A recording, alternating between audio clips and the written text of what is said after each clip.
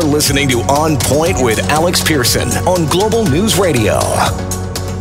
Okay, so as you heard in news, we have this breaking story involving an investigation into Barry and Honey Sherman, who were initially by Toronto police. They were working on the theory that it was a murder-suicide. We've got new information by a pretty explosive Toronto Star investigation suggesting that, in fact, their private investigators have ruled through their investigation that, in fact, this was murder done by a contract killing.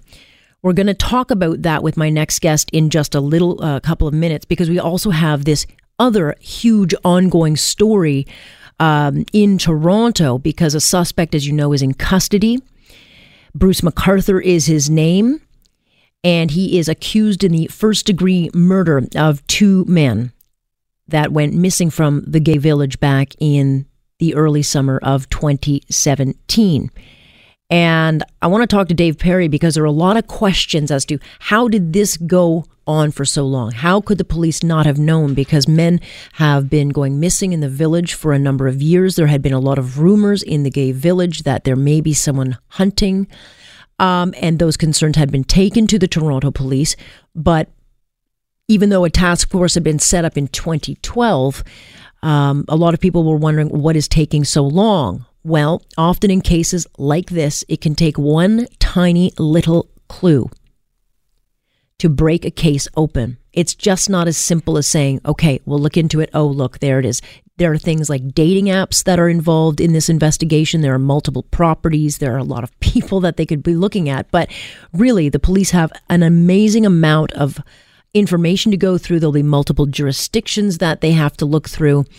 But no question, a lot of information coming in on this case, which of course broke open yesterday with the announcement by Toronto police that they had made the arrest of Bruce McArthur. He had been charged with first-degree murder in connection with the death of two men, and new information that they were in fact looking at a possible serial killer. Let's bring Dave Perry into the conversation. He is a former homicide detective who I know well from the field. He's now a security expert. Thanks for joining us, Dave. My pleasure. All right, let's first of all tackle this investigation into Bruce McArthur, because it's not just as simple as we've got him in custody now and, case closed. There's a lot that they have to go through. So how difficult and complex is an investigation like this?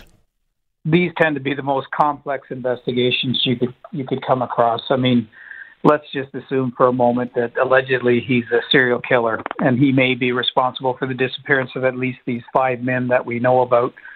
You know, when people go missing, especially adults, unless we've got evidence and proof of foul play, it's very hard for investigators to start drawing conclusions in the early stages. So as time goes on and patterns start to form and information starts to come in, they still don't have any evidence. They don't have any crime scenes. They don't have any forensics, nothing to really go on other than perhaps a gut feeling or a theory that potentially there is a serial killer operating, and in this situation, operating in the gay community of Toronto. So it's very complex, and to try and work a case like this and break it to the point where you've got a good lead and you're onto a potential suspect and making that arrest is an awful lot of work. And these can be the most exhausting and extensive investigations that police officers can go through. Yeah, I mean, a lot of people were pretty stunned because it was only about a month ago that the chief of police had come out and said, no, we don't believe that there's a serial killer. I think it was, calming of public fear that something was going on because, of course, there was Tess Ritchie, who was found murdered in a stairwell just a month and a half ago. And then to hear this announcement that there is an arrest and a possibility that there are more victims out there, people were really shocked by that. But, he had been, according to our own Catherine McDonald, being watched for some time, possibly since the fall. They were watching his movements. Right, and that's the good news. I mean, I know that there's a lot of concerns and a lot of criticism coming out of the community about when the police actually started investigating this as a potential serial criminal or serial killer. And I can tell you, if they weren't saying it, I've been in these project rooms all my life, and if they weren't saying it out loud to the public, it doesn't mean that they weren't thinking it and that they weren't conducting a very extensive investigation to see if there were some linkages. And really, if you can call it this in a case like this, this is kind of a good news day in terms of catching potentially and allegedly a serial killer, getting him off the street, allowing the community to have some closure and some understanding of what happened and who might have been responsible. So this is kind of a very big day. Yeah. And I think the police have done a really good job. Maybe they didn't communicate in a way that the public or in particular the gay community would have liked. And I understand that. It sometimes can be frustrating, concerning, it can be upsetting, but the police have to protect the integrity of their investigation. And while they're working quietly behind closed doors and conducting their investigation, ultimately they came up with the right results, and they appear to have got this guy off the streets and are on to the next phase of the investigation, which potentially is even bigger than the initial phase. So yeah, absolutely. They have an awful lot of work to do. Yeah, look, when it comes to serial killings, the reason that they become serial killers is because they're so meticulous. They can go on for years and years and years without being noticed. They fly under the radar. But when we talk about this part of the investigation, now that they've got the accused in, and I don't know what he has maybe told police, what they're working on, but they've got multiple properties that they'll be combing through. They've got to go through computers, dating apps where it's alleged that maybe that's where he met his alleged victims. There's so much ground that they have to cover now. Absolutely. And I would imagine there's a significant amount of resources, being applied to this investigation, that officers are working around the clock. Obviously right now it's not just about the gathering of evidence, but it's actually about doing some dignity to these people that have been missing, and it's to recover their bodies and to allow their loved ones and their families to give them a proper burial and to again give some closure to the victims' families. So this case has probably just reached a tipping point whereby they probably have even more work to do now. Yeah, and it could span across not just Canada, but apparently this accused man had traveled. So, they would then be working with jurisdictions in other cities, possibly other countries, correct? Absolutely. They're going to be looking at where he's been, and there's a high likelihood that he's visited other gay communities in other cities, potentially around the world. And if he has, how long was he there? Who did he come in contact with? And do they have a similar issue there where there's a person or people that suddenly vanished and went missing? Yeah. But, serial killers, they tend to hunt and to target areas that they're very familiar with. And that appears to be the case here. It doesn't mean that this is the only place that he may have acted out, but it's certainly a big part of the investigation. They have to figure that one out as well. Yeah.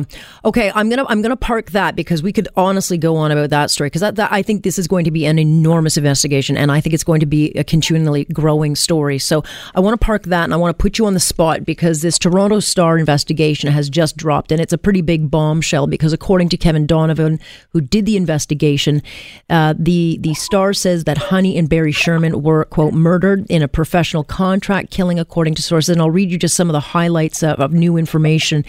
It was marks on the Shermans' wrists indicating that they had been tied up, although no rope was ever found.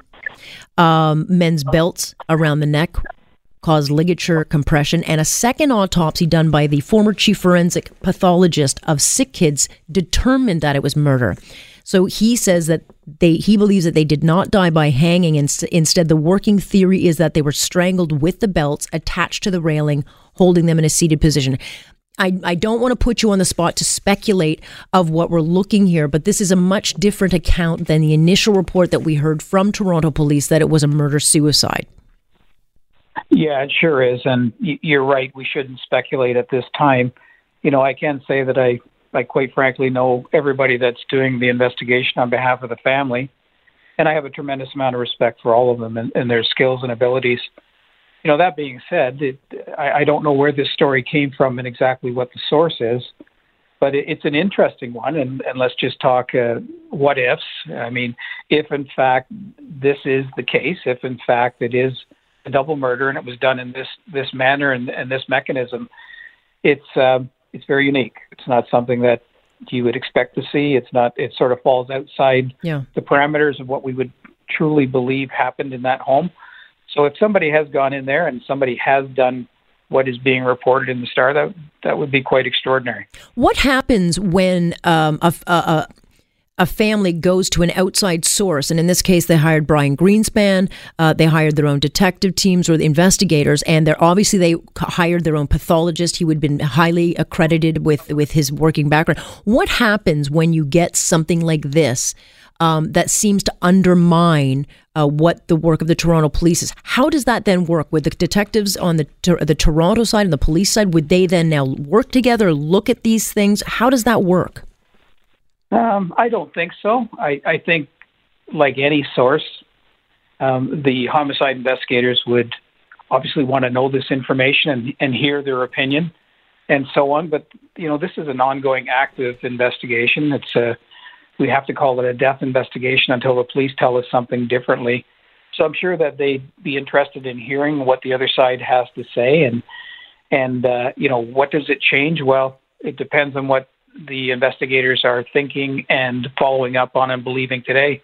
And none of us know that. And I think that's appropriate. The police are quietly doing their work, and at the time that they feel is the appropriate time, they're going to make an announcement. So it'll be interesting to see if the police come down with the same conclusion. I, quite frankly, have never seen a case that has gathered this kind of publicity, including what we're talking about, Alex, where a family has hired a very professional team that's come out publicly, if it is them that has come out publicly and have started making some comments that quite differ what the police initially thought. And I'd like to comment on that just for a moment. There was a lot of controversy and talk about what the police initially said, and that's one of the reasons that police services are reluctant sometimes to say something.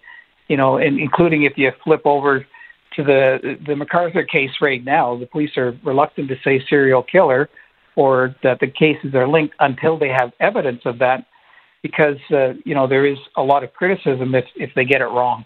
So back to the Sherman case, I think they were probably compelled that, based on what they initially saw, that they were trying to alert the public that they didn't feel that there was a risk to the public in terms of a murderer running around the neighborhood or something like that. So, I kind of understand what it is they said and what it is they did initially. Mm-hmm. But if that changes, I think we have to accept that. Investigations, they do. They quite often are very complex, and you see what you see when you initially get there and you start your work, and you may find something completely different. Yeah, and I pointed that out with the Della Millard situation in relation to the shotgun death of his father, Wayne Millard. It wasn't until a year later with the Tim Bosma murder that they had to reopen that investigation, which was ruled a suicide, and then it brought them back to charging Della Millard further with that first-degree murder. So it can take on a much different story. Thank you so much. I put you on the spot on that, but I do really appreciate your insight. No, it's always a pleasure. Dave Perry joining us tonight here on Point.